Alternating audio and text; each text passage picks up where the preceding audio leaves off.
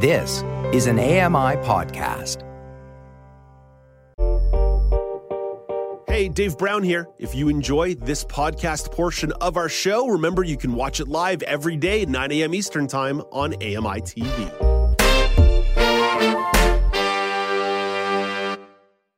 Good morning. It's Tuesday, February the 6th, 2024. Welcome to Now with Dave Brown. Coming to you on AMI TV, I'm Dave Brown. Let's hit the horns and go.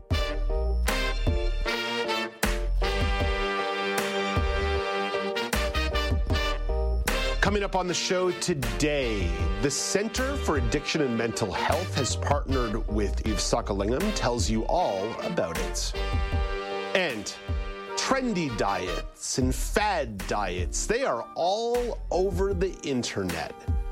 But are they a solution to attaining good health? Registered dietitian Leah Shainhouse offers up some perspective and thoughts. And it's another edition of the Weekly News Quiz. Alicia Yardley, Alex Smythe, and Karen McGee will put their knowledge to the test. I did a little quality control on the questions yesterday.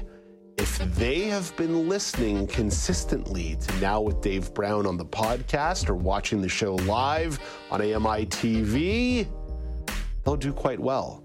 I think that puts Alex Smythe at a bit of an advantage, but I made a few edits to make sure it wasn't too easy for Alex. Let's get to the top story of the day, and it's all about accessibility and travel. Air Canada's CEO spoke at a parliamentary committee about accessibility issues yesterday. Michael Rousseau was called to speak after a number of high-profile incidents where people with disabilities were mistreated, lost and damaged mobility devices, lack of assistance at airports and on planes. Rousseau says the airline served about 500,000 people with disabilities last year. He feels the incidents were outliers. The vast majority had a positive experience. However, we know that we must get better to reach our goal of offering a positive and respectful experience to all passengers. I don't like playing the power rankings game of discrimination or playing either or whataboutism. But the one lens that I'd have you apply to a statement like that, where, these are outliers, most of the people had a great experience. Apply that to any other equity-seeking group. Oh, don't worry, we were only horribly racist to a couple of people who took the airline last year. I don't know, man. I know it feels like I've been dumping on Air Canada a lot in the last week or so, but it's because they deserve it. And hence why you were called to a parliamentary committee. Okay, let's shift gears a little bit before I get myself in trouble and talk about food. Now, this story is not the topic of the daily poll, but I will get Alex and Laura's reaction to it as well as part of the daily poll. Health Canada has given the green light to a company that produces lab-grown milk proteins. Michelle Zadakian explains. Remilk says it received the A-OK from Health Canada regarding its version of the BLG protein, which can be used as a non-animal source ingredient in products that look and taste like traditional milk, cheese, yogurt, and ice cream. Health Canada says it has no objection to the use of the animal-free milk protein in food and no safety concerns.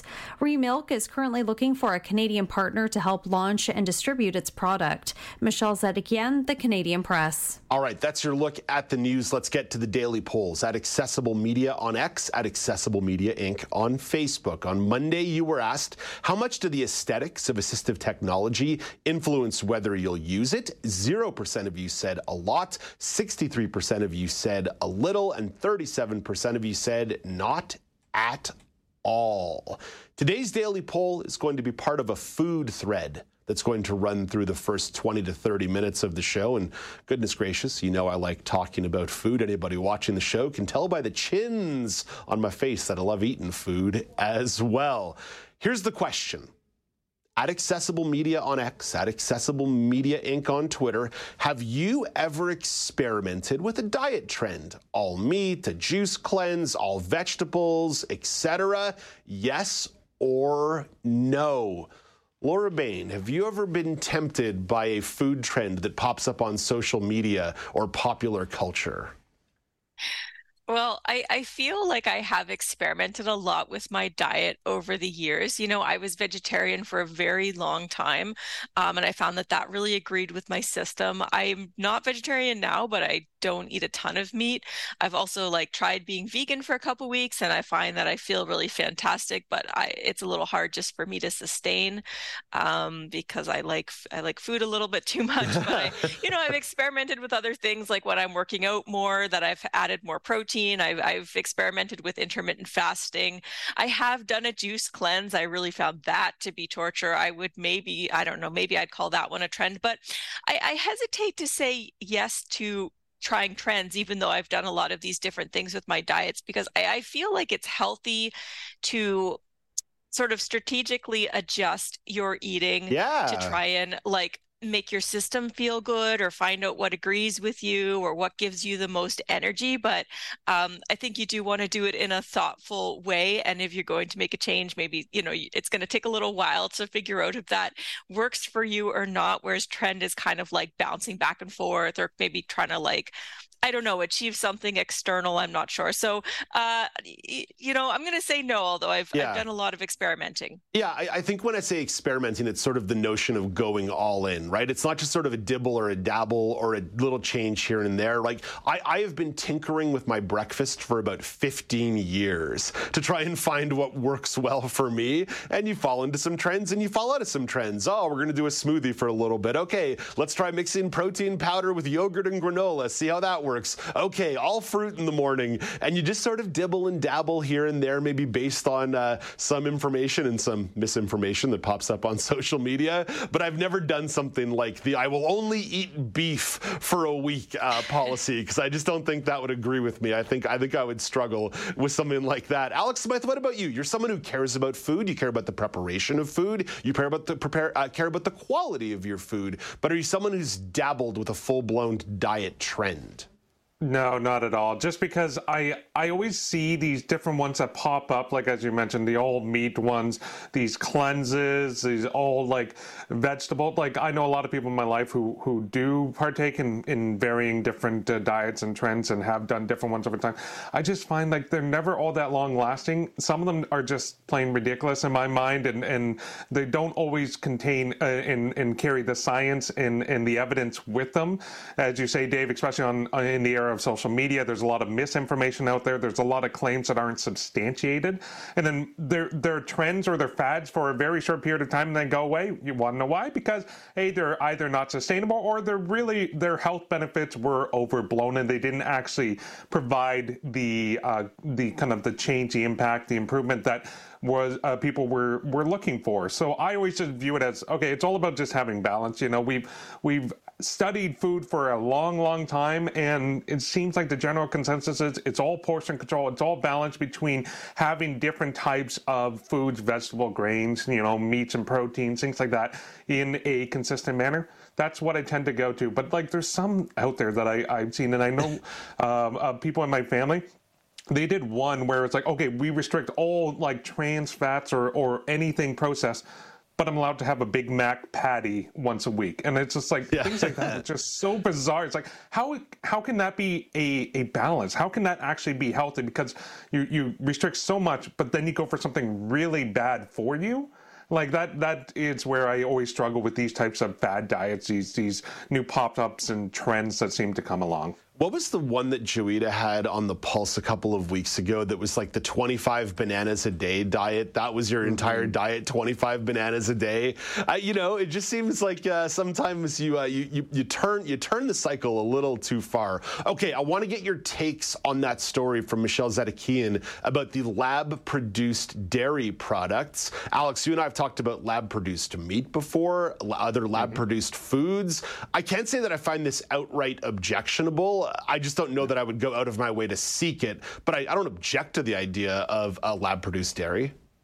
Yeah, and I've been very clear and vocal on the show, and anytime we touch on the subject, I'm all in favor of lab-grown produce, meats, cheeses, anything that is lab-produced. I'm in favor of it. It removes, animal cruelty from the food chain. I still enjoy meats, dairies, things like that. I'm not gonna go out of my way. The biggest question mark around this. It's not around the quality or anything. It's about the price. Obviously, it's going to be far more expensive early on in this type of development, but I have no problem trying it, and probably I'm going to enjoy it. The thing is, the food agency says there's no concerns about health or safety, and it's supposed to mimic the taste and texture. Well, this could be a viable solution going forward. Laura, what's your level of temptation to indulge in some lab-grown dairy products? Oh, temptation is quite low. So I feel very concerned about the impact of dairy farming on the environment, and certainly about, certain practices in factory farming. I think for me, when it comes to lab-grown products that we eat, I would need to understand more about the component ingredients.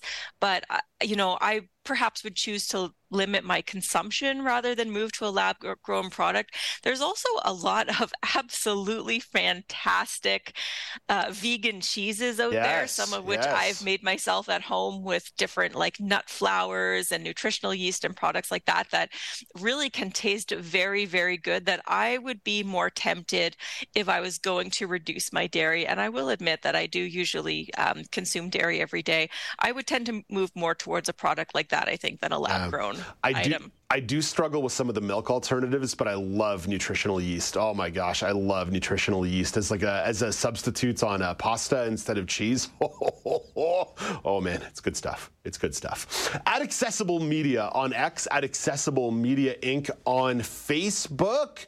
Have you ever been tempted to experiment with a diet trend? Yes or no? You can also chime in via email, feedback@ami.ca, feedback@ami.ca, or pick up the phone and give the show a call, 1-866-509-4545, 1-866-509-4545. Coming up after the break, the food conversation continues, all about diet trends. Registered dietitian Leah Shainhouse will offer some informed perspective rather than just a couple jabronis yucking it up.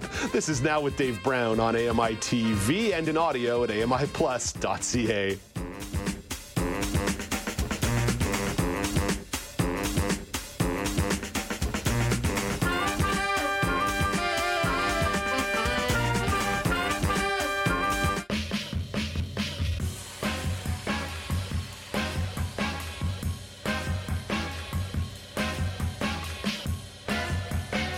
Welcome back. It's Now with Dave Brown on AMI TV. There are so many diet trends out there. They have a tendency to come and go. Some stick around, though.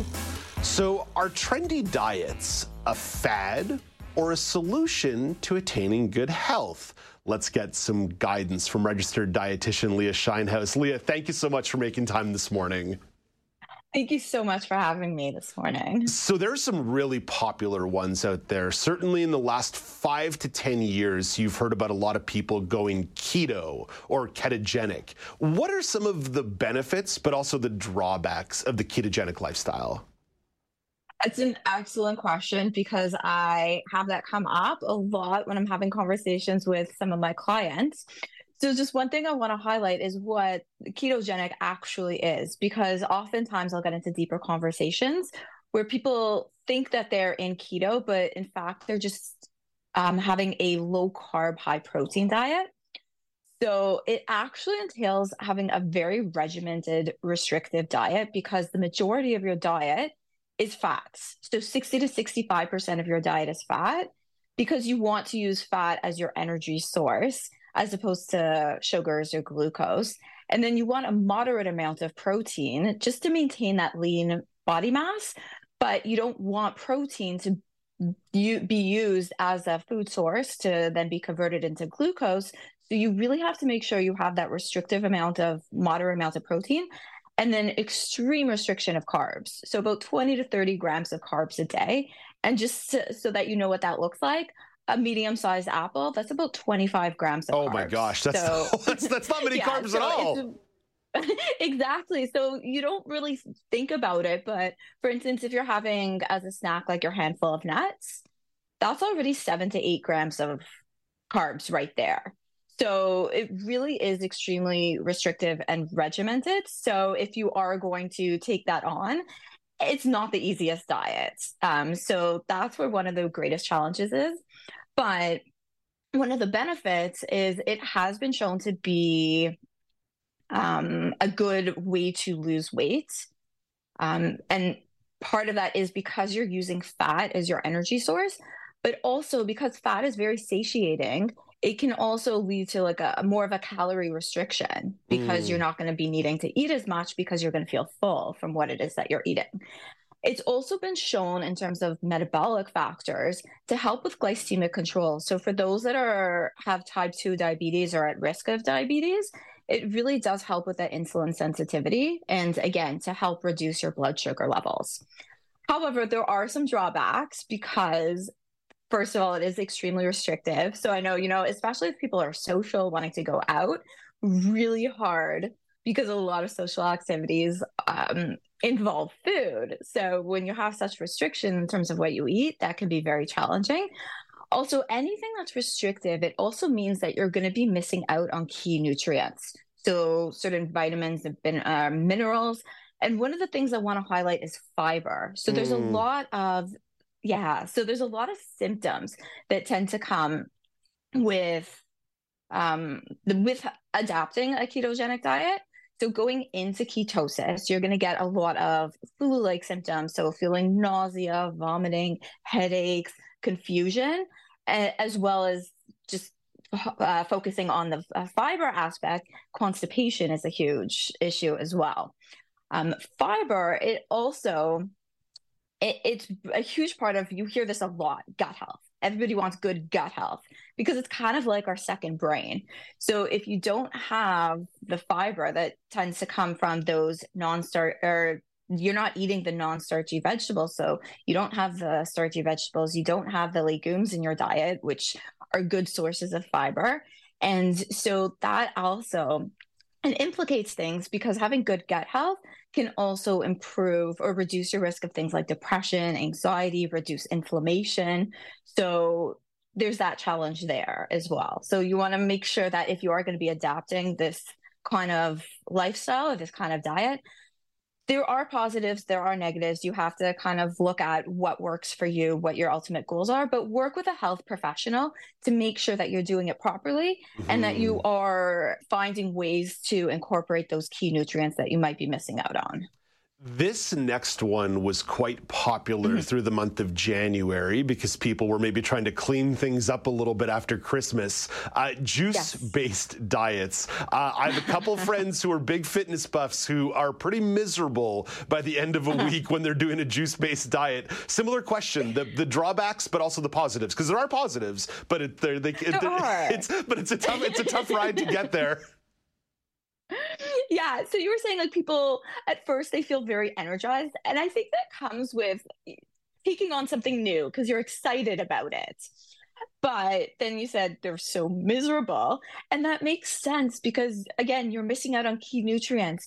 So with the juicing, you're getting a lot of those vitamins and minerals that you'll get from fruits and vegetables, but you're not eating enough calories. You're not getting enough protein. You are missing out on some of those key nutrients, which are going to affect your mental and your physical state. What I like to think, so there's this myth that a lot of people think, juicing, it's detoxifying. These foods, they detoxify you. But our bodies are incredible machines. So they actually have the ability through your kidneys and your liver to actually do the detoxifying. It's not the foods, it's your body doing that. But there are benefits also. What I like to think of in terms of juicing is a great way to kickstart eating healthy. So I hear this all the time where people are like, how do I cut back on those cravings, like from the sugars, the candy, the chocolate? It's so hard and you're constantly craving it.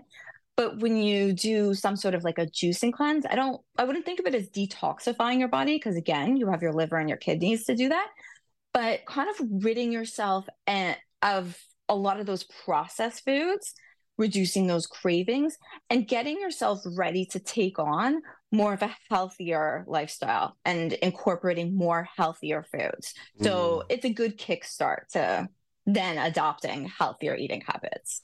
I imagine this is going to relate to another trend, and this is a popular trend. A lot of people have adopted the plant-based diet, and again, there's a ton of benefits to that form of eating. But again, I imagine with the plant-based, it boils down to making sure that you're finding balance in there and making good choices inside that umbrella. Absolutely. So there's a variety of ways to look at plant-based. A lot of people, when they hear plant-based, they think vegan. And there are a lot of similarities between the two, but when it comes to veganism, you can still make unhealthy choices. Like you can still have, let's say, a vegan cookie or be drinking beverages that are high in sugars, not necessarily healthy. There's a lot of processed foods that come with veganism, like those, fake deli meats or the vegan cheeses. But with plant-based, the idea is to optimize your health by having more whole foods and reducing those processed foods. So you don't have to take it full on. It is focusing more on having the more of like vegan type foods or plant-based foods. And one of the concerns, it does require careful planning because you do want to make sure that you are getting those key nutrients. So for example, making sure you're getting enough protein, making sure you're getting enough iron, B12, zinc, your omega-3s, really difficult. Some of them you can't even get through plant-based foods. So you would need to supplement and take some supplements with that. Or you can also adopt an aspect of plant-based. So you don't have to go full out just eating plant-based foods, but incorporating more whole foods in your diet and reducing some of those refined or processed foods. One of the takeaways I've had from my years of riding the weight gain and weight loss yo-yo is that no matter which diet you might choose to go with, you can make bad choices in any diet. I ate a bunch of falafel on Sunday, and I was like, well, this is probably a little bit better than eating the beef, but I still ate this deep-fried falafel. So I imagine in the overall strategy, no matter what you're choosing as maybe an umbrella of diet, what's the best approach to be mindful of in trying to build a healthy diet? Yes, I love some of those points that you were saying. It's not because you don't want to take on something too restrictive that you're not going to be able to stick with. You want something sustainable. So it's more about adopting a healthier lifestyle. And there's room for other foods. But I really like to emphasize the Mediterranean diet because it does highlight a lot of that plant-based aspect of it.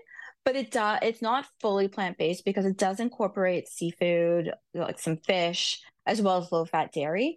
But it also recommends to eliminate red and processed meats, a lot of processed and sugary foods, and really emphasizes and encourages consumption of fruits and vegetables, whole grains, legumes, healthy fats like nuts, seeds, olive oil, avocado, having those omega-3 fish and leaner proteins. And so it's not restrictive because it does encompass a variety of different foods. So it's much easier to adopt this type of lifestyle and have that balance. And like I mentioned earlier, when you have anything restrictive, it does take a toll on, your social life, because it could be really difficult to go out or if you're going to people's houses and what it is that you can eat.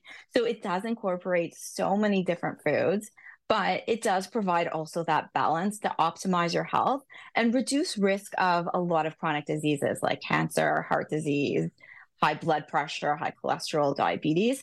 So it's really, like you mentioned, having that balance and something that you can stick to long term without having that restriction, going on a diet, going off a diet. You want to just make positive changes that are sustainable.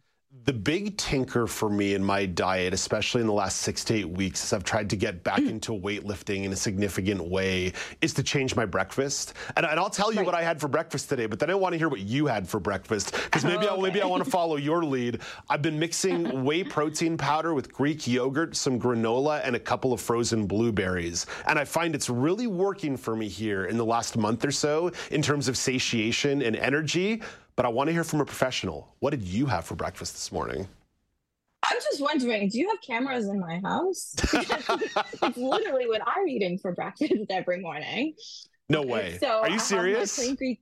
Yeah, I have yogurt every morning. It's my go-to, and I do like to recommend it because finding a good breakfast food is really difficult because a lot of breakfast foods tend to be very high in carbs, and they're not very filling. So it's really important to make sure you get a good source of protein. So I really like the Greek yogurt. So I had plain Greek yogurt. I like to put the berries in it, the seeds, so some chia seeds, a little bit of cinnamon. And so you're getting that mix of your healthy fats, you're getting the protein, you're getting some carbs from the berries. So it's a good mixture of, all the nutrients you need, and it's very filling. So I guess, we're eating the same things for breakfast. So you're definitely on track. Well, you're probably beating me at lunch and dinner, though. But I appreciate the validation. Leah, thank you for this. Thank you for this informed perspective. Of course. Thank you so much for having me. It's a pleasure. That's registered dietitian Leah Shainhouse. You can follow her on LinkedIn by searching for Leah Shainhouse. That's spelled Leah, and Shainhouse is Shainhouse.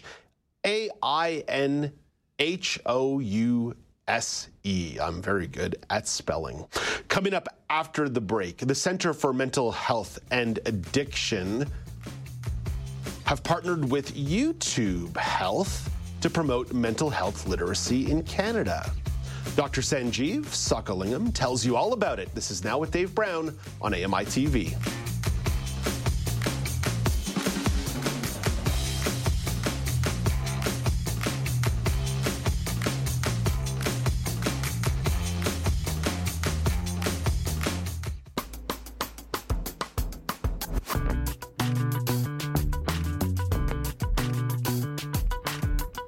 Welcome back. It's Now with Dave Brown on AMI TV. The Center for Addiction and Mental Health has partnered with YouTube Health. They've created a platform that delivers accurate information about mental health.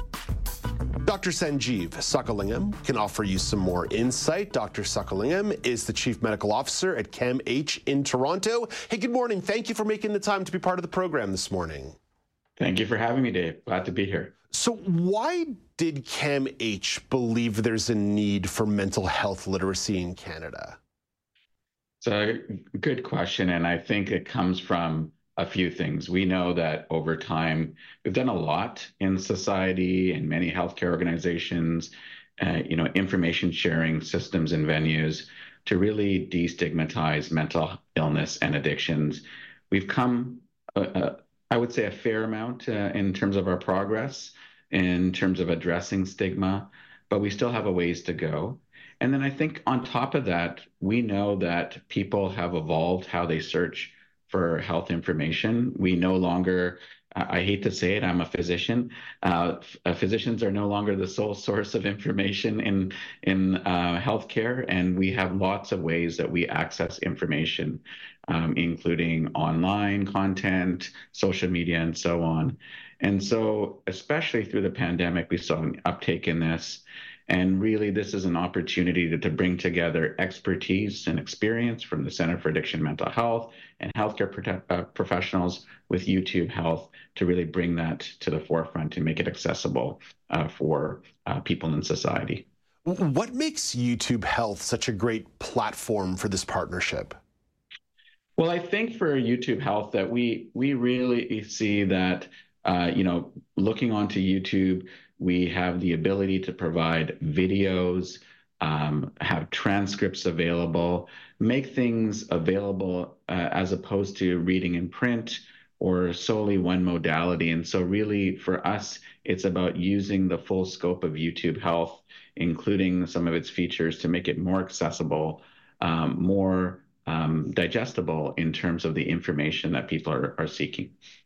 You mentioned the notion of stigma. It really does feel in the last decade or so, there has been a lot of conversation about the stigmatization of mental health and addiction.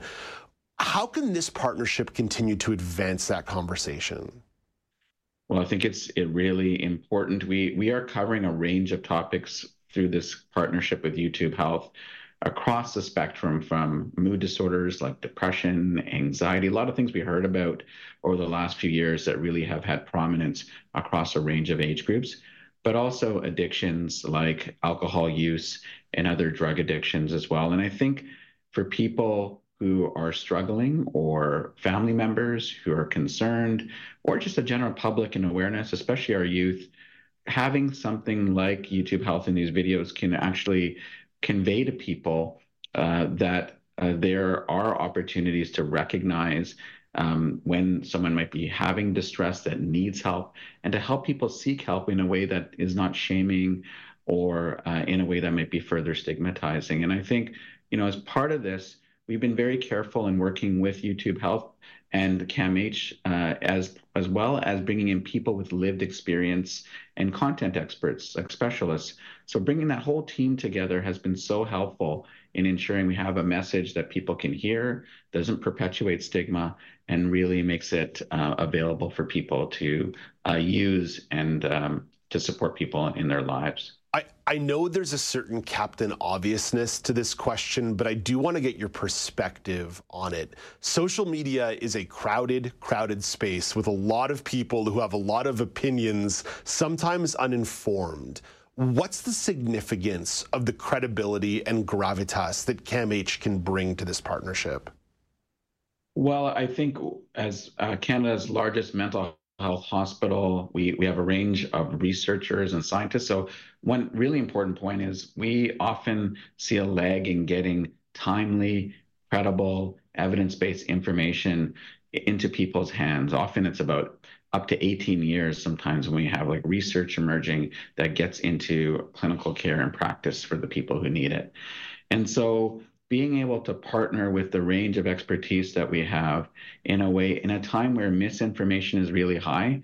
Again, if you Google certain conditions, you'll get a range of information. And while there may be some good pieces of information, we don't actually have a one-stop shop, a hub, so to speak, to provide this information. And so YouTube Health, with its scope and reach, and CAMH with the expertise, credibility, and the co-creation model that we use to create our information, really brings that to the forefront. And I hope will address misinformation that's out there.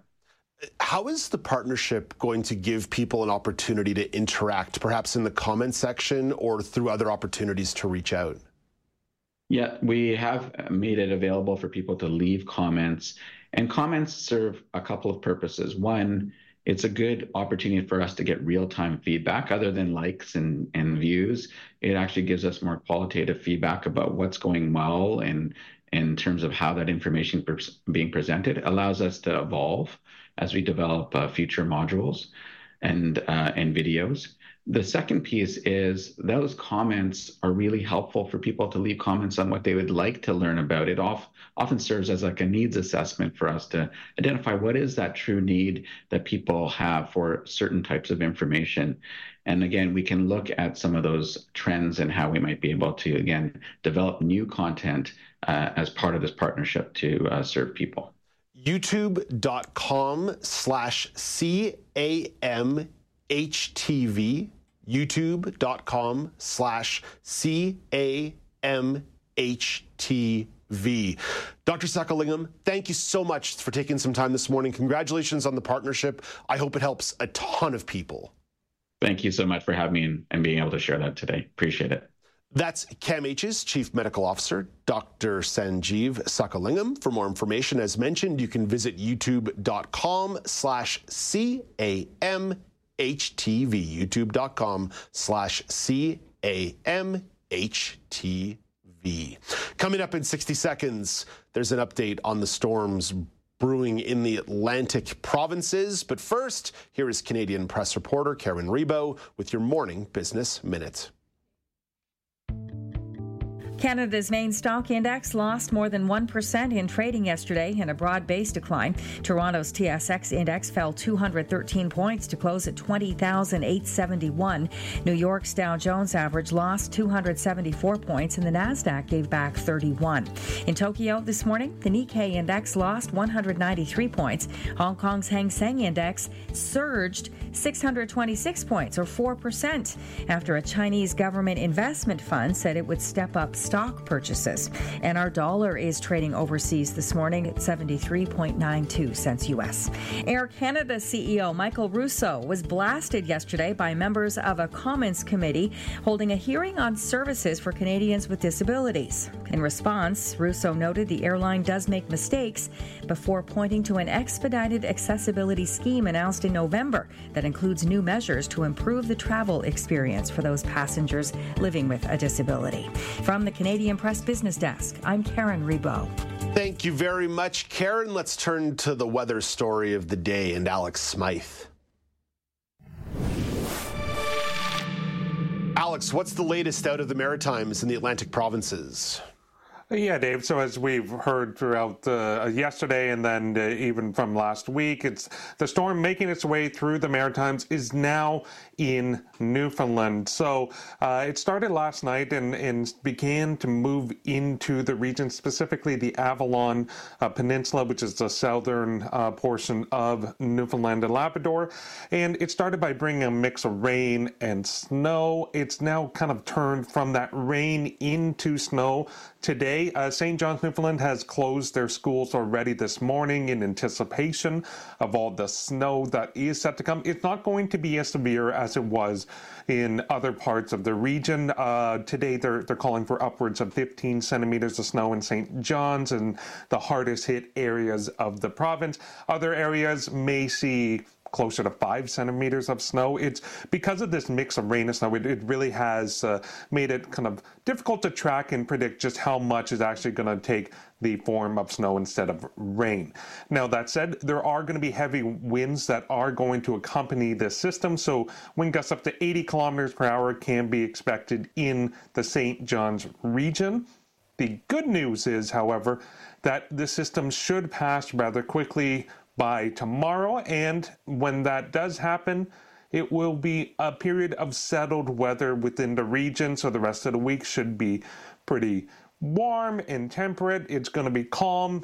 No more activity predicted for the rest of the week in February for St. John's, for Halifax, for that region, so they continue to dig out and can catch their breath before another Atlantic storm formulates in the area. Yeah, till the invariable next one. Alex, Thank you for this, although hopefully the next one doesn't have 150 centimeters attached to it. That's Alex Smythe at the Weather Desk. Coming up after the break, Freedom to Read Week is returning this month. Sault Ste. Marie community reporter Dorothy McNaughton wants to talk about it. And so do I. This is Now with Dave Brown on AMI TV.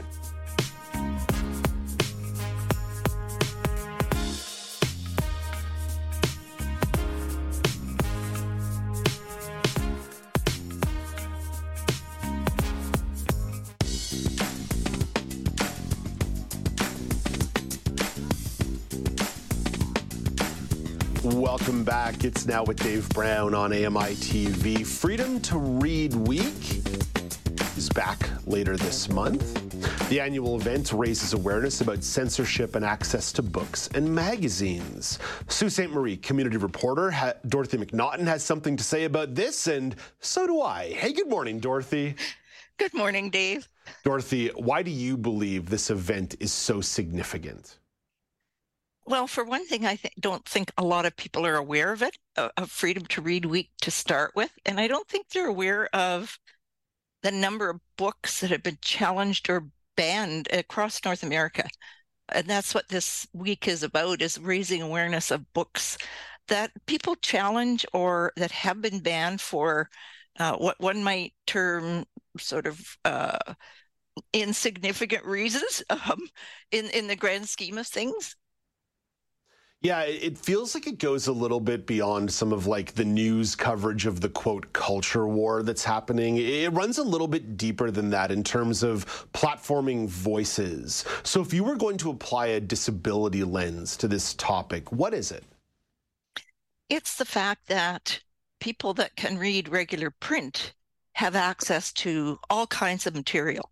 People who, for reasons varying, it's not just visual difficulties that cause people not to be able to read regular print. It's things like learning disabilities, not being able to hold a book.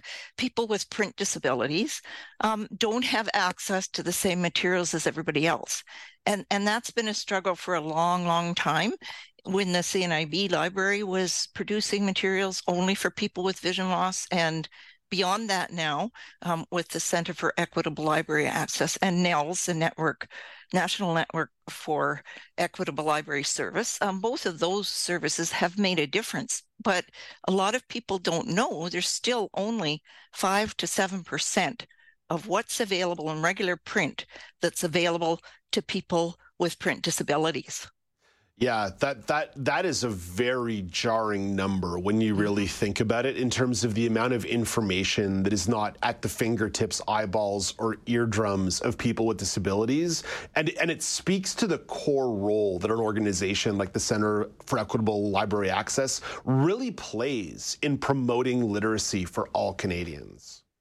Yes, you're absolutely right. And so, that's part of the whole process too, is to make people aware what is available out there and then how to access it, to make that gap less and less over time. The other issue is publishers who make their materials available to people with print disabilities. Not every publisher makes sure that their materials are available in accessible formats. So that's an area that also has to be addressed. Yeah, Dorothy, when I think about that, that speaks to purposeful decision-making at corporate levels, right? That if you're going to do that, you have to make sure that's purpose, right? It's the idea of, we are going to record this audiobook right from the start. We're going to make sure we have the capacity to put a book out in Braille or any alternative format along the way. It needs to be deliberate decision-making. Absolutely. As you say, right from the beginning, when that book is produced. I'm going to give the points of contact here for Freedom to Read Week. It runs February the 18th to the 24th. freedomtoread.ca, freedomtoread.ca to learn more. Okay, Dorothy, let's talk about a local happening in the Soo, and not the Bonsu Winter Carnival without any snow. You're already looking ahead to Family Day here in about a week and a half. There's a Family Day fundraiser coming to the Canadian Bush Plain Heritage Centre in the Soo. So, Dorothy, I know you've got a deep connection to the Bush Plain Heritage Centre, but what organization does this fundraiser support? Well, it supports the Canadian Bush Plain Heritage Centre, but it also supports something called Atomica.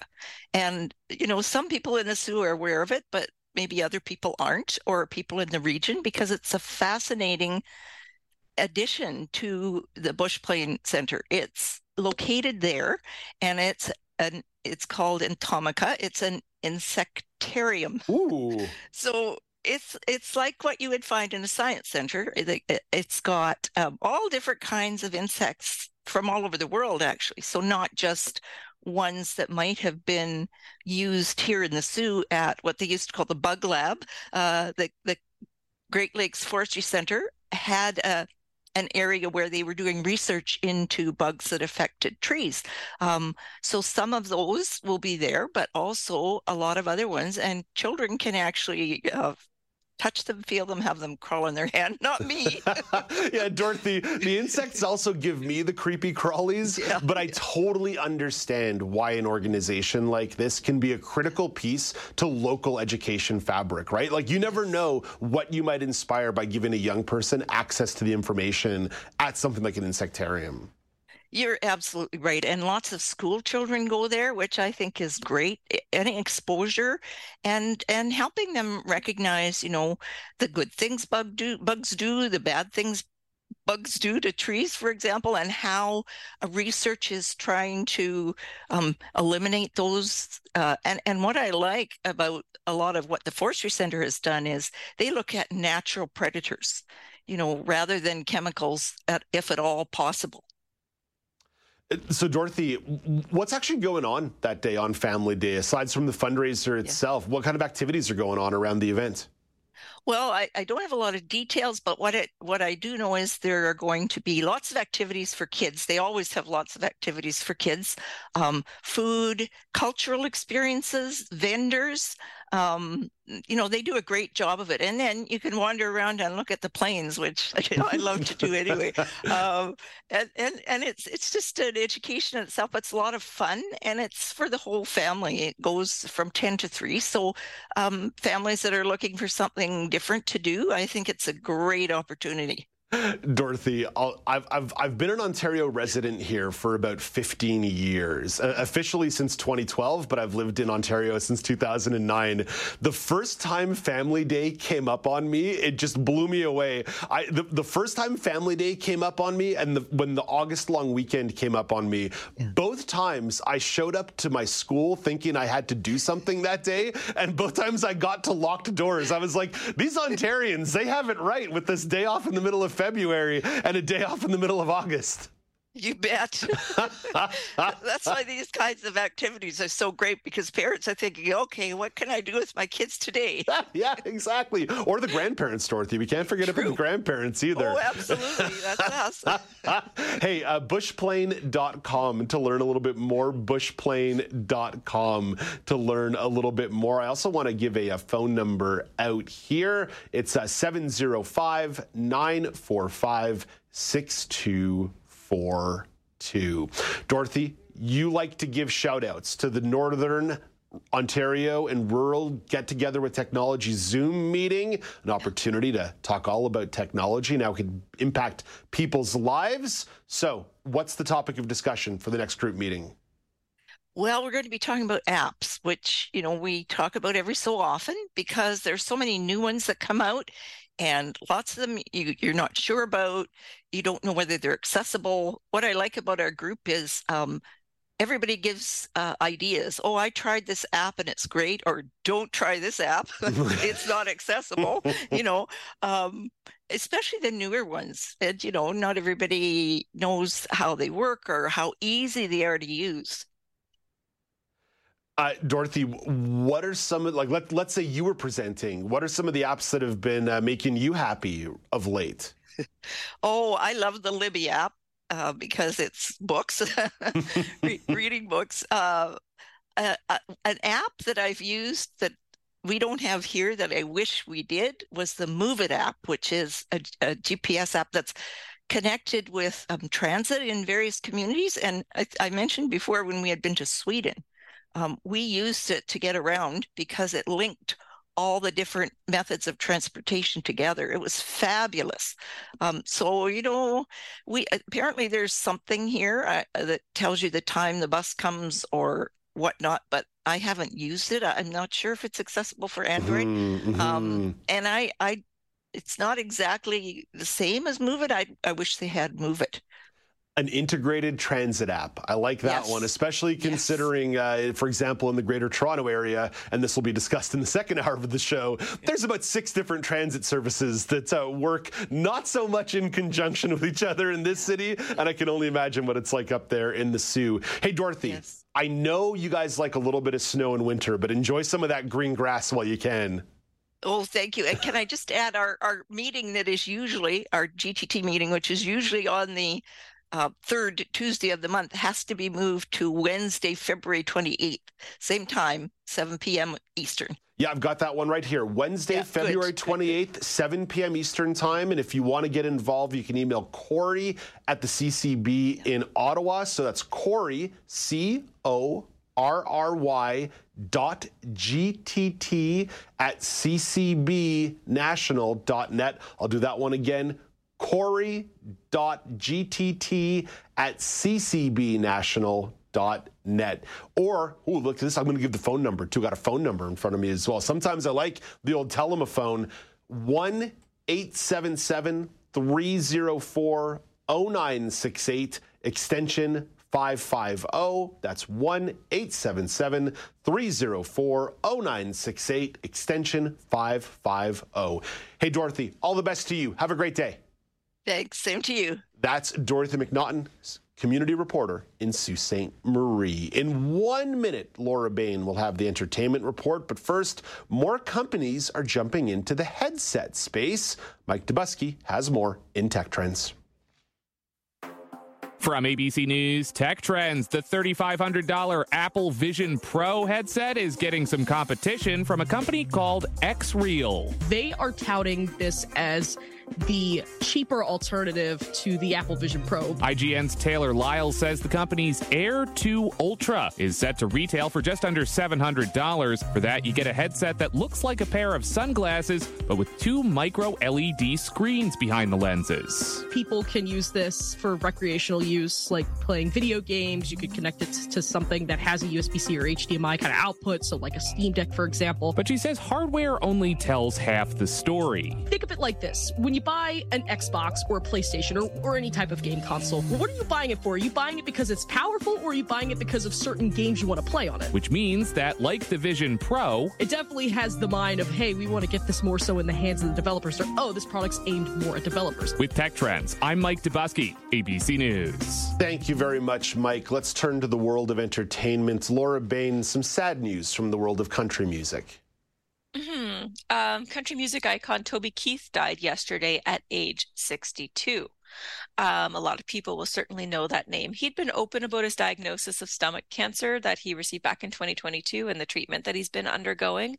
But just a few of his accomplishments: he was named Academy of Country Music Entertainer of the Year twice. He's had 20 #1 Billboard hits. Wow. And he continued to play shows up until about a month ago.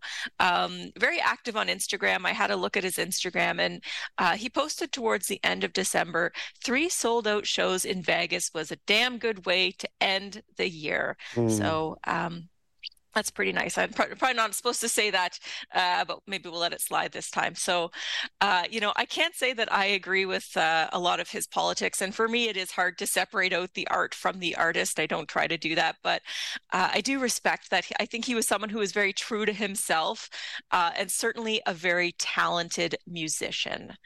And I think we have a clip of one of his hits. I love this bar to play.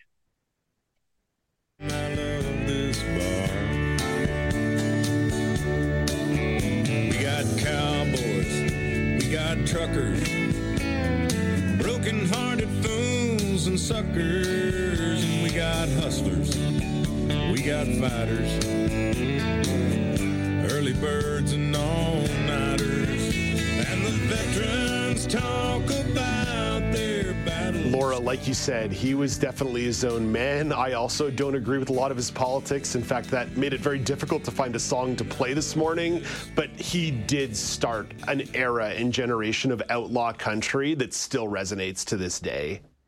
Oh, absolutely. And just hearing that song kind of makes me feel like I want to have a drink of whiskey and maybe some bar snacks. But yeah, whiskey for you, and beer for you. I'm messing up his own line here. Whiskey for you and beer for his horses. Whiskey for his men, beer for his horses. There you go, Dave. Now, I do have another story that I'm bringing to you today with that's a little more on the lighter side, or perhaps a little more on the fluffier side. Oh. So lots of people will know that the Super Bowl is happening this Sunday. Dave, What? you're going to laugh. I Googled it to confirm. So safe to say that I will not be watching the Super Bowl this Sunday. But one sporting event that I might be watching is the 20th annual Puppy Bowl. So this is an event that happens every year opposite the Super Bowl that mimics the Super Bowl, but uses puppies that are available for adoption as the players. So Dave, there's 2 teams, Team Rough and Team Fluff. Oh my and God. they compete for the Lombardi Trophy. So in order to score a touchdown, competitors have to carry or drag a toy into either end zone, and there's no limit to the number of toys that can be in play at one time. So there's also a kitty halftime show where a large scratching post is brought onto the field, and kittens play with things like balls of yarn and laser pointers for 30 minutes. It sounds amazing. And as I mentioned, all of the players are available for adoption. And this event historically has a 100% adoption rate for competitors, meaning that in the 20 years that it's been running, over 1,400 animals have been adopted. So if folks are wondering where they can watch this Sunday, February 11th, 2 p.m. Eastern on Animal Planet, Discovery Channel, TBS, True TV, or it can be streamed on Discovery Plus and Max. I sense that there might be a trial subscription coming up in my near future. But Dave, I know you're going to be watching the Super Bowl. Is there any chance that you might maybe flip over to the Puppy Bowl now and then, or have it up on a second screen? Will they time me when I tell you this? Make sure to check in, because what an amazing way to spend a couple minutes on Sunday afternoon waiting for the actual football to start. And what an amazing cause, what an amazing purpose. It's cute, it's purposeful, it's perfect. Oh, wonderful. Well, this was my first time hearing about it, but I think I may finally have found my game. And now I have an excuse to make some of those Super Bowl snacks and watch Puppies and Kittens. It's a win-win. Oh, Laura, I've made you talk about food already today, but believe you me, by the week's end, you, Alex, and I will be hashing out some Super Bowl snack talk somewhere along the way. So be ready. Be ready. Sounds good. Laura, have a great day. Thanks, Dave. You too. That's Laura Bain with the Entertainment Report. Let's get a little bit more Toby Keith on the way out the door with I Love This Bar. This is Now with Dave Brown on AMI TV. We got cowboys, we got truckers, broken-hearted fools and suckers, and we got hustlers, we got fighters, early birds and all-nighters, and the veterans talk about.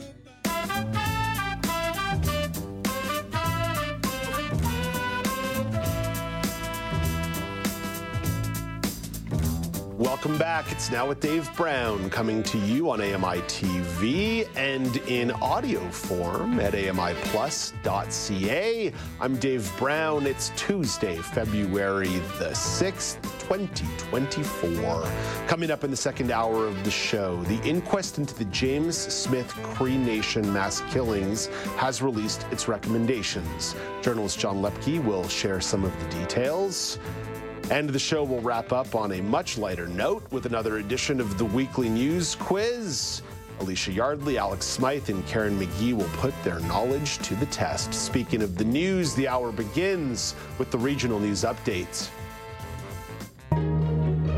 Starting in the prairies, the Alberta NDP leadership race has its first official candidate. Calgary member Kathleen Ganley has tossed her hat in the ring.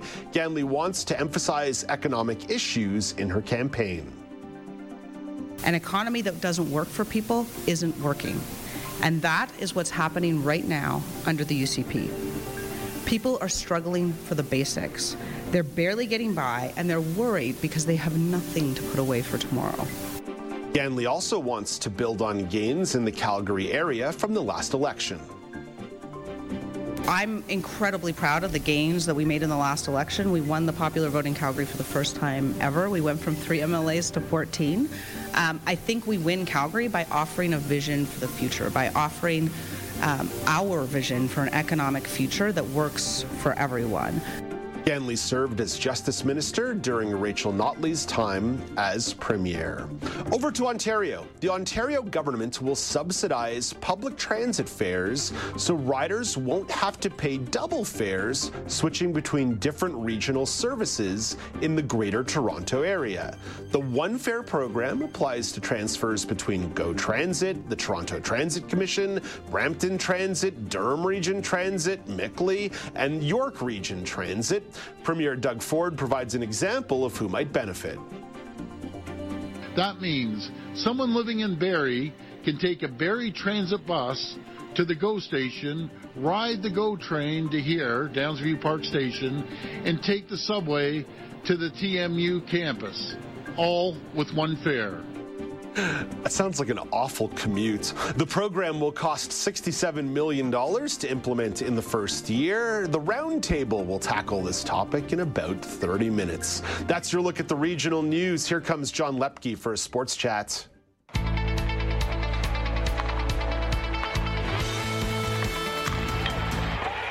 John, the Paris 2024 Paralympic Games are still a few months away, and there's some uncertainty for a couple marquee wheelchair athletic programs in Canada, wheelchair basketball and wheelchair rugby, both in a precarious qualification position. What's the big picture here, John?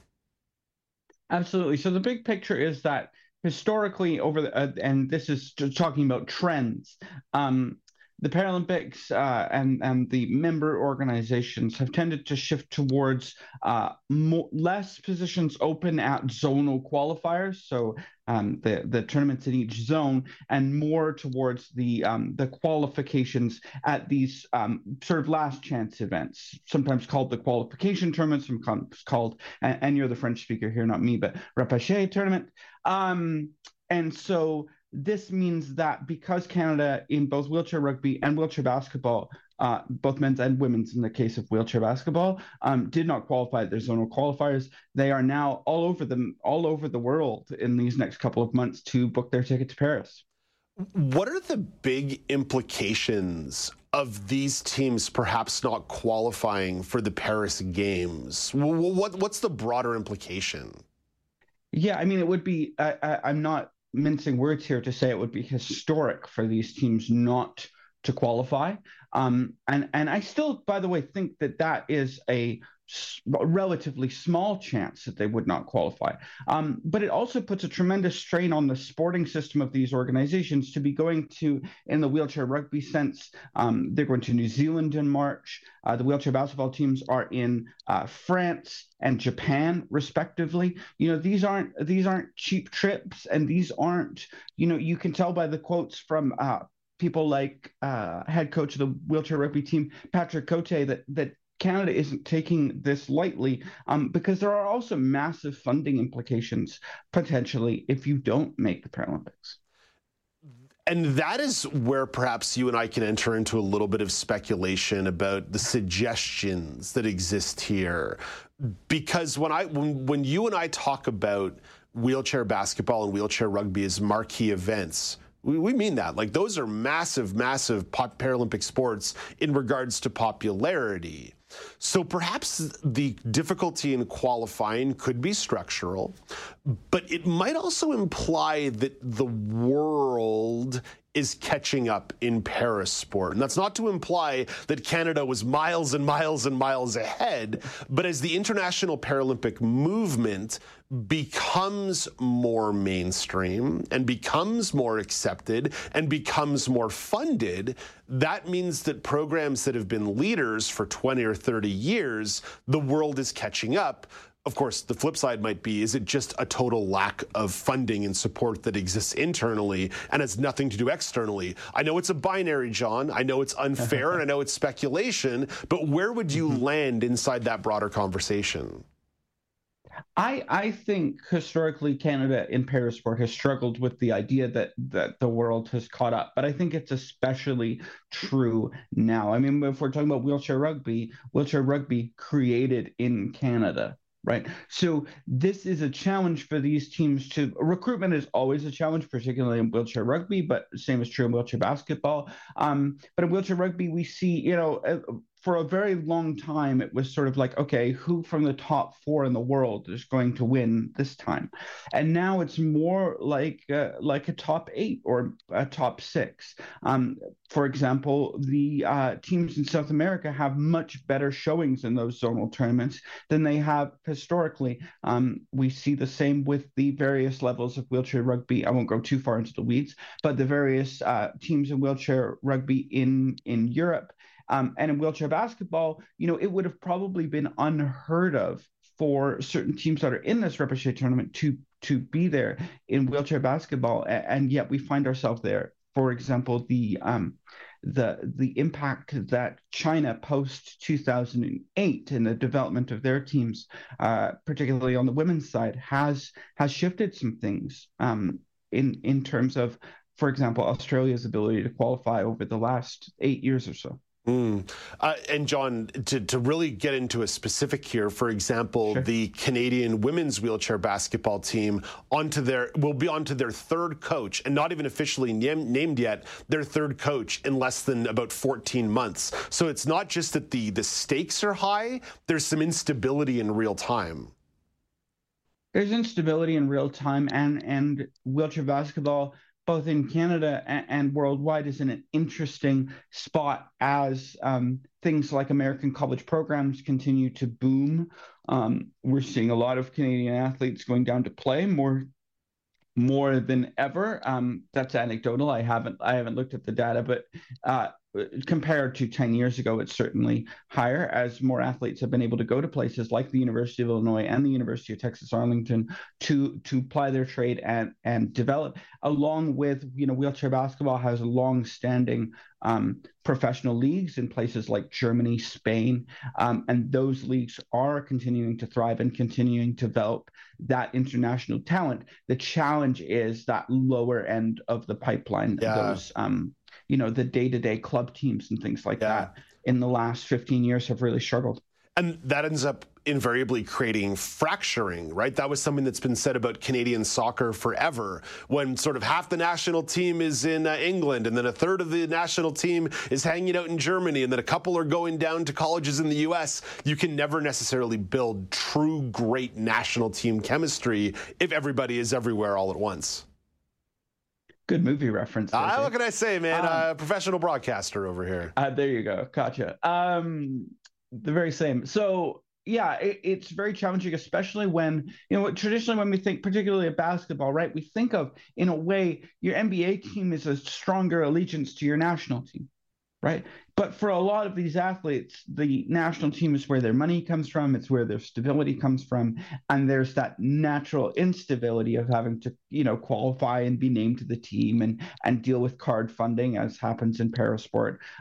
We've seen some increases there, right? We just saw the CPC announce that medal winners can expect some money for their wins. Yeah, fair compensation to Olympians. Yeah, equal compensation.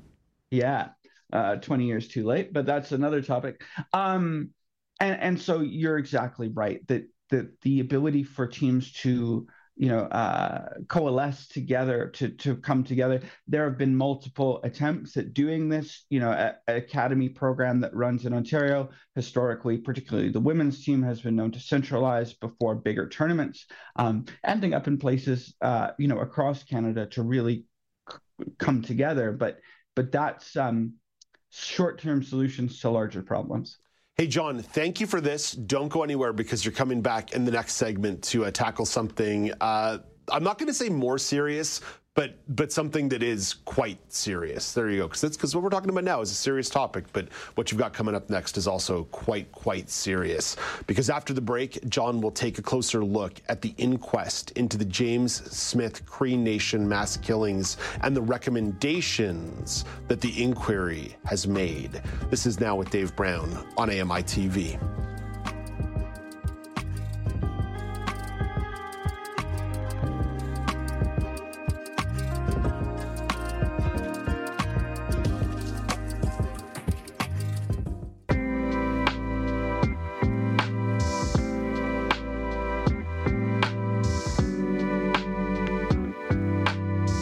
Welcome back. It's Now with Dave Brown on AMI TV. The inquest into the James Smith Cree Nation mass killings has released its recommendation. The mass stabbing left 11 people dead. The jury made 14 recommendations as part of the inquest. Coroner Blaine Bevan made 15 recommendations. John Loeppky is a freelance journalist in Saskatoon. Hey, good morning again, John. Good morning, Dave. John, this news story was talked about extensively, both regionally and across the country, but what is some of the broader context? Absolutely. So the broader context within this province is that it's a fair, deep mistrust between communities in this province when it comes to Indigenous relations. We've seen the Colton Boushie issue from a few years ago, and the wider context is that this is the biggest concern of this type in this province in decades, and it's also from a media perspective, it's the first story you mentioned earlier in the segment that it was a big story nationally and internationally, and that leads to a lot of attention that parts of our province are not used to, and it has had a tremendous impact on not just James Smith and surrounding area, but really this province as a whole. John, we cannot get into all 29 recommendations, but you mentioned that part of the context here is a distrust between police and some residents in remote communities. What were some of the recommendations that were made in regard to policing? Absolutely. So some of the recommendations include that the RCMP, to the best of their ability, I believe is the wording, have additional staffing. There was also some criminal code related things, or criminal code adjacent, I suppose I should say, things such as designating. One of the suggestions was to designate a different type of dangerous offender designation that could apply. And also there were some recommendations for the community itself, such as increasing the amount of signage available and things like that. What do they mean by signage?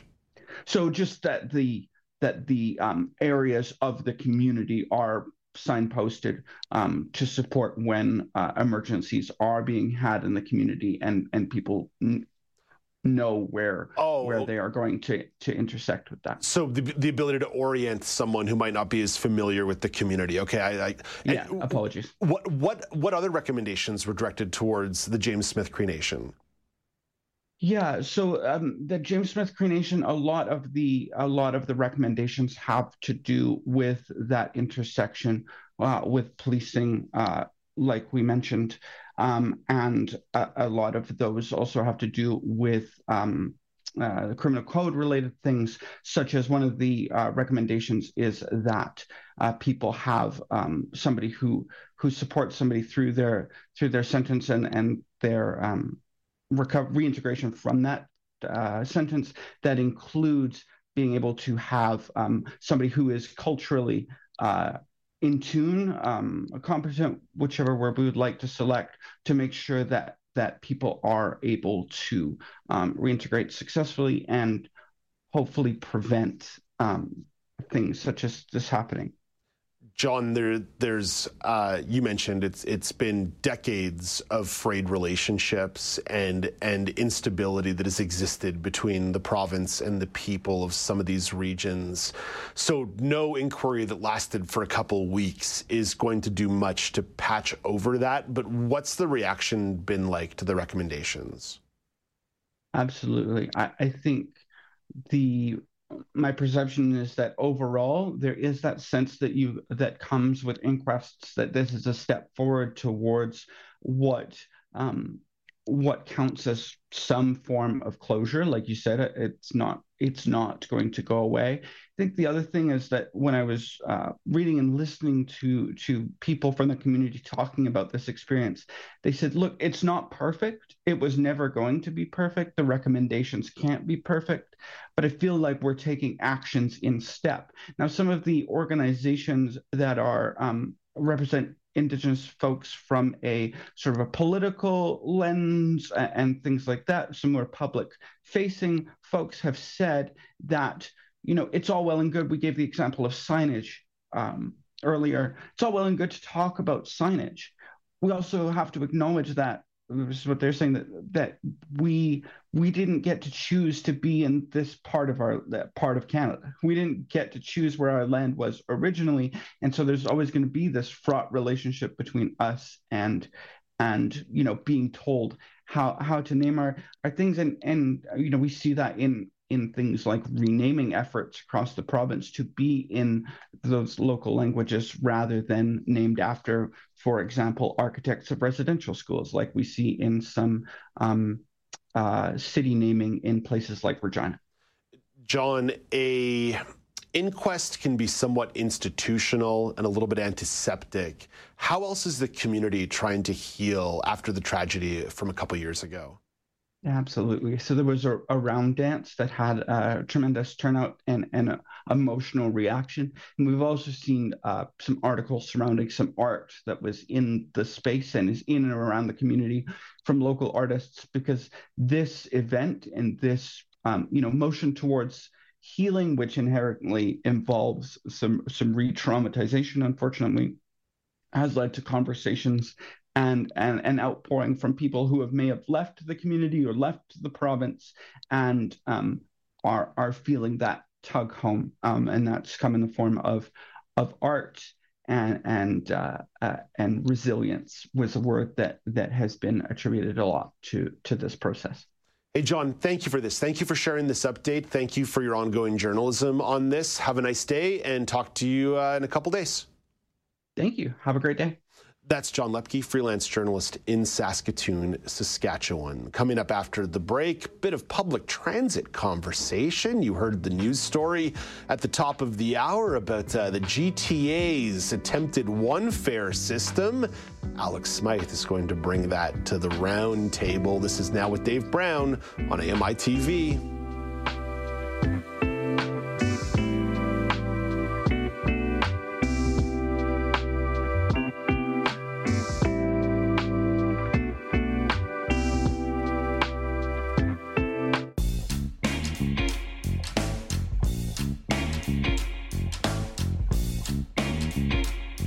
Welcome back. It's Now with Dave Brown on AMI TV. Following up on a story from the regional news update, Alex Smythe, you want to bring a new transit policy in the GTA to the roundtable. Yeah, Dave, because as you had mentioned before, Ontario has announced the One Fare program, which is set to come into place later this month, and it will see one price charge for riders using multiple transit systems in and around the GTA. And Don Kelly has the details of what the program looks like. This program will be a game changer for transit riders. Premier Doug Ford says the One Fare program will save the average commuter who uses two transit agencies about $1,600 a year. It will lead to over 8 million new rides every year. Most importantly, it'll be a massive savings for transit riders. The province says it will fully fund the program, which will cost $67 million in the first year to implement. The consolidated fare system will launch on the 26th of this month. Don Kelly, The Canadian Press, Toronto. Now, there were already transit discounts in place for switching between different systems, but they had excluded the TTC in the past, which is the largest system in Canada. So that's kind of a big change that's taking place. And as I mentioned, that could save up to $1,600 a year.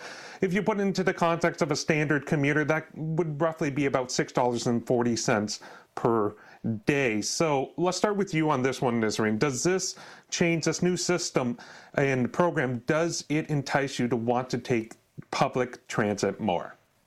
Well, you had me at savings, Alex. That's the key word here, because I'm so tired of paying so much for transit in general. So any type of discount price that you mentioned, yes, it does entice me to use the transit more rather than catching a ride with somebody. Alex, you live out there in Burlington. You are one of these people who gets to go train TTC and take anything else in between to try and get around the region. Do you find this program enticing? I do, Dave, because, with the city of Burlington and Go Transit, we already had this kind of a system set up that, okay, you could transfer to, the Burlington busing transit system from the Go system, and it would be kind of covered as part of this transfer. But to include on the TTC now, I think that's a big win, because the fact is, so many users require access to the Go system and then to transfer over to the TTC to get in around Toronto. I think that's a big win, because now it means you're going to have more people who are not going to have to shell out as much just to use the Toronto system. You can get into Toronto, you're already paying for the Go system, but now you can access that network, which, as I said, is the largest in Canada, and you're not having to shell out more money every single time you want to use it. So I think it's a big win. It opens up the possibility and the option for people to think, okay, now I can kind of look at, maybe if I'm going in Toronto on a weekend, maybe I won't drive and maybe I will take public transit if you're a driver, or if you're already using the system, it's going to be less stress on you financially, which we talked many, many times about has always been an issue. The number of people who have to take a GO train to just get to Union Station or get to one of the stations around the outskirts of the city and then have to pay extra money to get on the TTC. There's only so many GO stops around the city that means that you had to use the TTC. So it just makes sense to a certain degree. But here's where the word entice maybe sets me off a little bit. Unless you make the service a little bit better or more convenient, I don't know that just cost savings is going to entice people. It's going to be great for people who are already using the system and use it frequently. I just don't know how much it's going to change behavior. Parker, you're there in the audio control room. I know I gave you that clip for the regional update where Premier Doug Ford describes what this commute might be like for somebody coming down from Barrie. Parker, I don't know if you can pull that up for me in real time, but can you throw that out for me? I just want people to hear kind of what this commute might sound like. That means someone living in Barrie can take a Barrie transit bus to the GO station, ride the GO train to here, Downsview Park Station, and take the subway to the TMU campus, all with one fare. Nazreen, this is where I bounce the ball back to you. Remind the people out there of what your daily commute used to look like to AMI from Mississauga. So I take the My Way bus to whatever another bus station. So let's say it's Meadowvale. I take the My Way bus to Meadowvale, to Union, take the subway, take another bus, and that's that. But it's a lot. It's a lot. That's a lot of connecting pieces. So I totally accept your position in regards to, hey, make it cheaper. That's good. I mean, listen, you still have family in theory who are on GO routes, right? So even for you to go from Mississauga the other way, there's some savings available here for you. But really, when you get down to it, for people like the three of us who cannot drive, it's not necessarily a question of simply what does it cost to take the bus. It's what does it cost me in time. And the bus ride, the commute that you described, if you had a car, you wouldn't take those buses. You would drive. Absolutely. I wish it was that easy. I wish. I don't mind the traffic. I don't mind driving in the traffic. I wouldn't mind. Absolutely. It wouldn't take me 2 hours and a half on a good day. It wouldn't. That's without, the snowstorms and all that. And the convenience, nothing's ever on time. There's not enough lines in Toronto. I wish it could expand to Mississauga at least to Mississauga, A long time ago, they were talking about that and faded away. That's what happens. So the convenience is what I want right now. Yeah, Alex, I know it sounds like I'm poo-pooing this. It really is a fine idea. Like, it really is a fine idea. But my overall observation about the transit system in Southern Ontario is that it's overly complex and overly onerous for anybody who actually needs to use it on the day-to-day. So that's where I see this as like a good policy that gets you some wins and might get you some votes in the suburbs. But I think if the province wants to spend $67 million in 1 year, there's probably a lot they can do to improve the efficiency of the service as well. And it doesn't feel like that priority is there. It's once again simply getting people to GO train stations. Well, I will push back on that just on the basis of we've seen how the provincial government is at any transit project. Look at the Eglinton Crosstown LRT. So any day now, Alex. Yeah, exactly. It's been over a decade. The thing is, to have any program that's going to have an immediate impact, this is a simple project that you can, put funding in it. You can change some funding. You don't have to change the existing infrastructure. This is an easy, kind of change that can happen that will have a real impact on people. We're talking potentially up to $1,600 a year. That is not nothing. That is a huge amount, especially people who already have to commute. And the other thing is too, it's like, it would be great to be able to drive into locations. Our office, we have free parking where we are. what if you don't have free parking? What if you are downtown in one of the towers in the downtown core and you still have to pay $20, $30 a day in order to access that parking?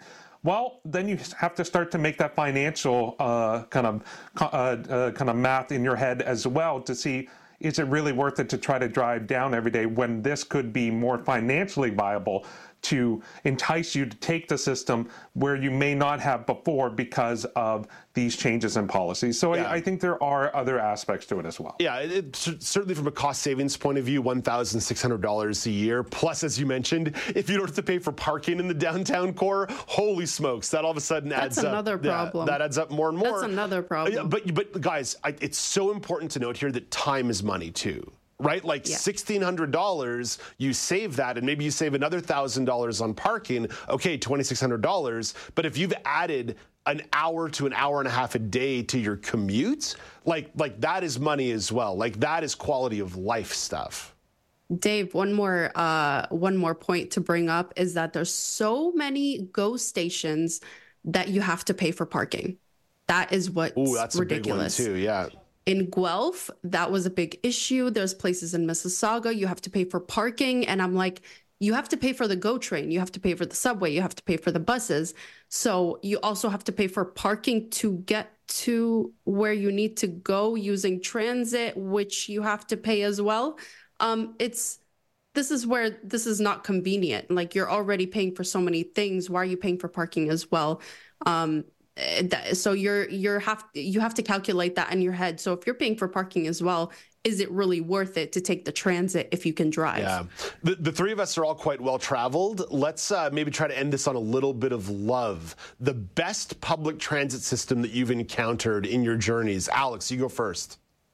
Yeah, so first I will look at Ontario. For me, I would say of all the ones I've traveled, I think the most consistently good one I've been on has either been Oakville or Ottawa, which is saying something, inconsistency throughout that.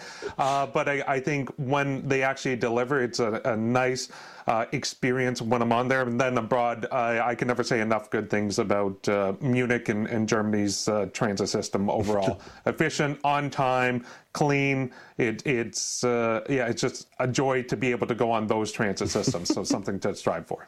Ottawa had a really great public transit system, and then they built an LRT that didn't work. Nazreen, sorry, Ramya's popping up on my TV screen here. Nazreen, best public transit system that you've encountered? I would have to go outside of Canada and go to the UK, because they're underground. I've never seen anything like it. Yep. So the underground subway system, definitely some merit on that one as well. There's no such thing as a perfect public transit system, but the Montreal Metro really has their stuff taken care of. It spans huge swaths of the cities, even through a couple different areas of the downtown core, being able to go north or south in the downtown core. Really smart stuff, getting people out to the South Shore, getting people to the northern part of the island. The one thing they have not quite figured out, and it's coming with the expansion of the REM system, is getting folks to the West Islands. But definitely Montreal, even for its warts and its flaws, still doing a decent job. Thank you, Alex. Thank you, Nazreen. Alex is coming back in the next segment as part of the weekly news quiz. Had a couple camera difficulties connecting with Ramya Amuthan this morning, but the telephone works, so you can find out what's coming up on Kelly and Ramya at 2 p.m. Eastern Time today on AMI. Hello, Ramya. Hey, Dave. Thank you. Yes, we have Wellness with Francis Wong, and we're talking about all the confusing tests and scans that are out there. So MRIs, CT scans, what are they used for, and how are they helpful? That's what she's going to break down for us. Also, we're chatting with Daniel Woodrow, who's the co-founder of the Underground Comedy Railroad Tour, which aims to create opportunities and introduce voices of the Black Canadian comedians to people abroad. So looking forward to that chat, which we were supposed to have last week, but because of some delays, we are going to try to get him on today. And we have Parenting with Lucia Belafonte. She's going to have a special guest on to talk about how, as an adult with a disability, you can achieve your dreams. And this is, of course, going to kind of talk about how you were brought up as a person with a disability from your parents. Thank you very much, Ramya. Have a great day. You too, Dave. That's Ramya Amuthan, the co-host of Kelly and Ramya, coming your way, 2 p.m. Eastern Time on AMI TV. Coming up after the break, another edition of the Weekly News Quiz. Alicia Yardley, Alex Smythe, and Karen McGee will put their knowledge to the test. This is Now with Dave Brown on AMI TV and in audio at AMIplus.ca.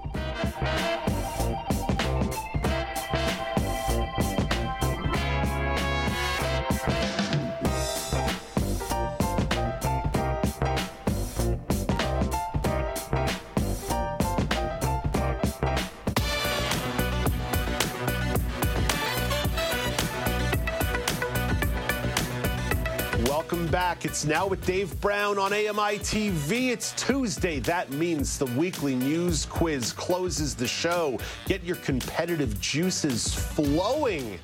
You can't have a competition without contestants, though, so saying hello once again this morning to Alex Smythe in beautiful Burlington, Ontario. Hello, Alex. Hello, Dave. And also saying hello to Karen McGee in Morrisburg, Ontario. Hello, Karen. Hello. And somewhere in Midtown Toronto, you'll find Alicia Yardley. Hello, Alicia. Hello. There you go, covering the Ontario spectrum through and through here. Here are the rules of the game. 3 rounds of questions, 3 questions per round. Each question coming with 3 multiple choice options. If you answer the question without hearing the options, you get 2 points. If you need the options and get it right, you get 1. If you get it wrong, the point can be stolen by somebody else. The order of contestants was drawn by Mary Daniel. That's the wife of producer Paul Daniel. The order will be Karen McGee, Alex Smythe, and Alicia Yardley. The first round is all about international news. Karen, forest fires are raging in a South American country. Which one? I'll take the choices, please. Is it Paraguay, Chile, or Peru? Chile. That is correct. 1 point for Karen McGee. Officials extended curfews in cities most heavily affected by the blazes. So Karen on the board with 1 point. Alex Smythe. Last week, environmental protesters hurled pumpkin soup at a piece of art in the Louvre. What famous piece of art got souped? I'm going to take a swing and say the Mona Lisa. 2 points for Alex Smythe. The Mona Lisa is kept behind protective glass and was not damaged, so I don't know why we keep throwing soup at the Mona Lisa if there's glass there. 2 points for Alex, 1 point for Karen. The pressure is on you, Alicia, early in the game in round number 1. Man. This one also going into South America. Last week, a South American city went a whole day without cars on its street to combat traffic and air pollution. Which city? I'll need the choices. Is it Santiago, Buenos Aires, or Bogota?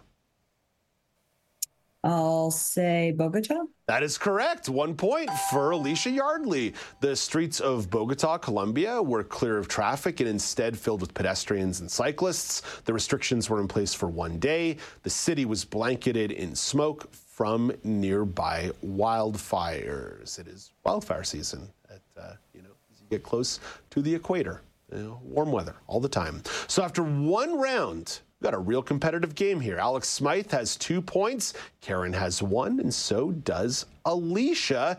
Alex, you get the first question in round number 2, and this is something that you brought to the table in the round table yesterday, so you're really being put on the spot here. The 2026 World Cup schedule was unveiled over the weekend. Vancouver and Toronto will host a combined 13 games in Canada. What American city will host the most World Cup games? Oh, I'm not 100% sure. I'm going to say it's going to be stuck between 2. Let's go with the option, see if it clears out one of the 2. All right, here we go. Option time. Is it Dallas, Atlanta, or Los Angeles? I'm going to go with Los Angeles. That is incorrect. Alicia, was it Dallas or Atlanta? I'm going to say Atlanta. Karen McGee gets the default point. I was really hoping that Alex was going to guess outright there, because then I could have potentially gotten the default point, but I guess not. So there you go. A ding for Karen McGee on that one. So there we go. Karen McGee drawing even with Alex Smythe at 2 points apiece. By the way, Team Canada will begin the tournament at Toronto's BMO Field on June 12th of 2026. So mark your calendars now. Okay, question number 2 of round number 2. This one's heading over to Alicia. Selena Robinson was a provincial minister of post-secondary education. She resigned after making comments related to the war in Israel. Where was she a minister? What province was she a minister in? Can I get the choices, please? Is it Alberta, British Columbia, or New Brunswick? New Brunswick? That is incorrect. Karen, a chance for a steal. Alberta or BC? Alberta? That is incorrect. Oh. Alex Smythe picks up the default point on that one. Selena Robinson, by the way, resigned late yesterday. So I had to update this news quiz this morning because we do things in real time. All right, Alex, back in the lead with 3 points to Karen's 2 and Alicia's 1. But Karen, you get question number 3 of round number 2. A policy proposal to decriminalize drugs has popular support in an eastern Ontario town, according to a report from a local agency. Karen, this is your neck of the woods. You better get this. What town is it? I'm going to take the choices only because I have an idea, but I'm not 100%. Okay, well, Karen, hardly following the local Eastern Ontario news. I'm stunned. There's so many little towns out here. Like, do you know how many towns there are in Eastern Ontario? Well, none of these ones are small. Kingston, Cornwall, or Brockville? So I was thinking Cornwall, but I might change my thought to Kingston. I'm going to go Kingston.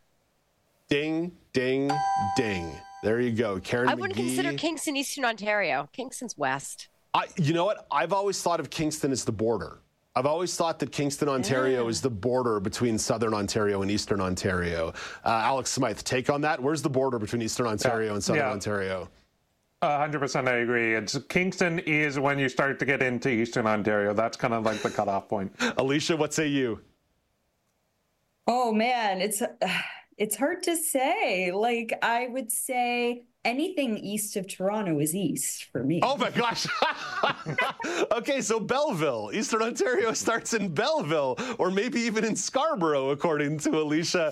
Karen, yeah, because the world revolves around Toronto. We all know that. Karen, how does it feel to be Eastern Ontario splained by a bunch of Torontonians? Interesting. I have thoughts, but I'd like to keep my job, so I'll keep it to myself. You know, probably not atypical of Torontonians to tell the rest of the province how to live. By the way, I've kind of lost track on the scoring here, but I think we've got Karen at 3. I'm winning. Karen at 3, Alex at 3, and Alicia at 1. By the way, 63% of respondents said it would be a good idea to decriminalize drugs. In Kingston, only BC has similar policies on the books. Okay, it's anybody's game. Anybody's game going here into the third round. But Alicia, you got to do some work here as you're getting the first question, as my computer decides to freeze on me. My computer's been very helpful to me this morning. Here we go. Okay, great. It only melted down twice before the show today, so that was really positive. Okay, Alicia, question number 1 of round number 3. A U.S. city was blanketed with more than 100 inches of snow before the end of January for the first time in its history. Which one? I will need the choices, please. Is it Chicago, Buffalo, or Anchorage? 100 centimeters? Oh, 100, let me 100 inches. 100 inches. 100 inches. Okay, I'm going to say Anchorage. That is correct. Talked about this during one of Alex's weather reports last week. What about Buffalo? I don't think they got to 100 inches. I saw people shoveling out seats for football games. With my own that's eyes pretty common, though. On TV. That's pretty common. Buffalo. They just shovel in Buffalo in winter. Yeah, they're just perpetually shoveling. That's what you do. By the way, more than 100 inches just by the end of January. Anchorage's all-time record for snowfall for an entire winter is 134.5 inches. That was in the winter of 2011. So Anchorage still has a couple more weeks to work on that one. Okay, Karen McGee, speaking of weather reports that you would have heard on the show, a weather system brewing off the Pacific coast last week. It dumped a lot of rain across the West Coast. It has a technical name. What is it? I'll take the choices. Is it a Christmas bomb, a Great White Norther, or a Pineapple Express? I want to say Pineapple Express. That is correct. 1 point for Karen McGee. And good thing, because Alex, you were next up on the guesses there, and I would have been shocked and horrified if you didn't get it. So that puts Karen McGee into the lead. By the way, Pineapple Express, because it originates near Hawaii, not because of the Seth Rogen movie. So Karen McGee has the lead by 1 point over Alex and 2 points over Alicia. Question number 3 of round number 3 goes to Alex. So, Alex, you can win this whole thing outright, or you can tie it up, or maybe even Alicia still has an opportunity here if you just go for the win and go for 2. So there's all kinds of implications here for Alex Smythe. Economic data has been released for the G7. Which European country is expecting a contraction in gross domestic product? Can you say the question one more time? Yeah, I think this requires some very significant clarification. Economic data has been released for the G7, so the G7 countries. One country of the G7 is expected to have a contraction of gross domestic product. It's a European country. Which European country is expecting a contraction in their gross domestic product? I'm going to say the UK, Dave. That is incorrect. Alicia, you can take a swing at this for 2 and tie Karen up here. I'm going to take the choices. Okay, Alicia playing for a tie for second place. Italy or Germany? Germany. That is correct. 1 point for Alicia Yardley, who decided she did not want to win this game. By the way, the reasons attributed to zero growth include higher energy prices and, of course, costlier credit. Y'all know that one deeply, deeply if you have a mortgage. Okay, there's time on the clock here. Let's play the tie-breaking question just for the heck of it, and then I'll declare Karen McGee the winner. So, just to remind you, we do this closest to the pin. I'm going to ask you a question, and y'all get to guess at the actual number. Whoever's closest to the number wins. On Sunday, Canadian music legend Joni Mitchell won a Grammy for Best Folk Album for her album Joni Mitchell at Newport Live. How many Grammys has Joni Mitchell won during her career? Alicia, first guess goes to you. 8. Karen? I'm trying to remember if it was her first Grammy or her first time performing at the Grammys. So I'm going to go 1. Alex? You know, I know it was her first time performing. She's won multiple. I think Alicia nailed it at 8, but I'm going to go 1 under and say 7. And Alicia gets it because the number is 10. This was her 10th Grammy Award. But with that, even with her bad, unnecessary tie-breaking round guess, your winner is... Oh, jeez, Dave. Ouch. Well, Karen McGee, take your win. Take your win and maybe the backhanded compliment. But you got to get a dig in there. You just can't help yourself. Oh, this is why we like hanging out together. We tease each other a little bit. We do. We mock when appropriate, but we also praise. That's part of the partnership that is Dave Brown and Karen McGee. Karen, daily poll question on the way out the door. Folks can find it at Accessible Media on X, at Accessible Media Inc. on Facebook. Have you ever experimented with a trendy diet? Well, Dave, you've seen my weight go from various stages, so we will say that yes. And my least favorite one was the cabbage soup diet, which I think was like early 90s, late 80s. And basically, you only ate cabbage soup. And there was a very specific recipe. There was like onions and a full cabbage and cans of tomatoes and carrots. And it was very acidic. And it was not good. Ugh, yeah, the cabbage soup doesn't exactly speak to me. Alicia Yardley, have you ever experimented with a trendy diet? Yeah, absolutely. I've done keto and intermittent fasting as well, which is how I managed to lose about like 90 pounds. So wow. It did work. Okay, all right. Results based. I like that. Empirical evidence to wrap up the show after the quiz. Alicia, thank you for this. Congratulations on a great effort in the quiz. Thank you. Karen, congratulations on your win. Always a pleasure, my friend. And Alex, a nice job tying for second place that Alicia came right for you on that one. Just a reminder, you can vote on the poll at Accessible Media on X, at Accessible Media Inc. on Facebook. You can chime in via email, feedback@ami.ca, feedback@ami.ca, or pick up the phone and give the show a ring, 1-866-509-4545. That's it. That's all the time there is for the show today. Don't worry, things kick off again tomorrow morning at 9 a.m. Eastern Time. Until then, I'm Dave Brown reminding you to play safe, play fair, but don't forget to have some fun.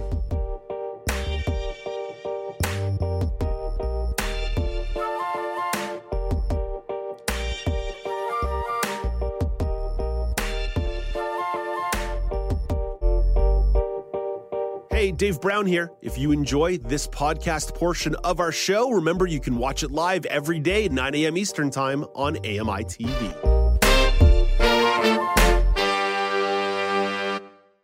Hi, I'm Red Sail, inviting you to download the latest episode of My Life in Books, where internationally acclaimed authors discuss their lives, their work, and 3 books that have resonated with them.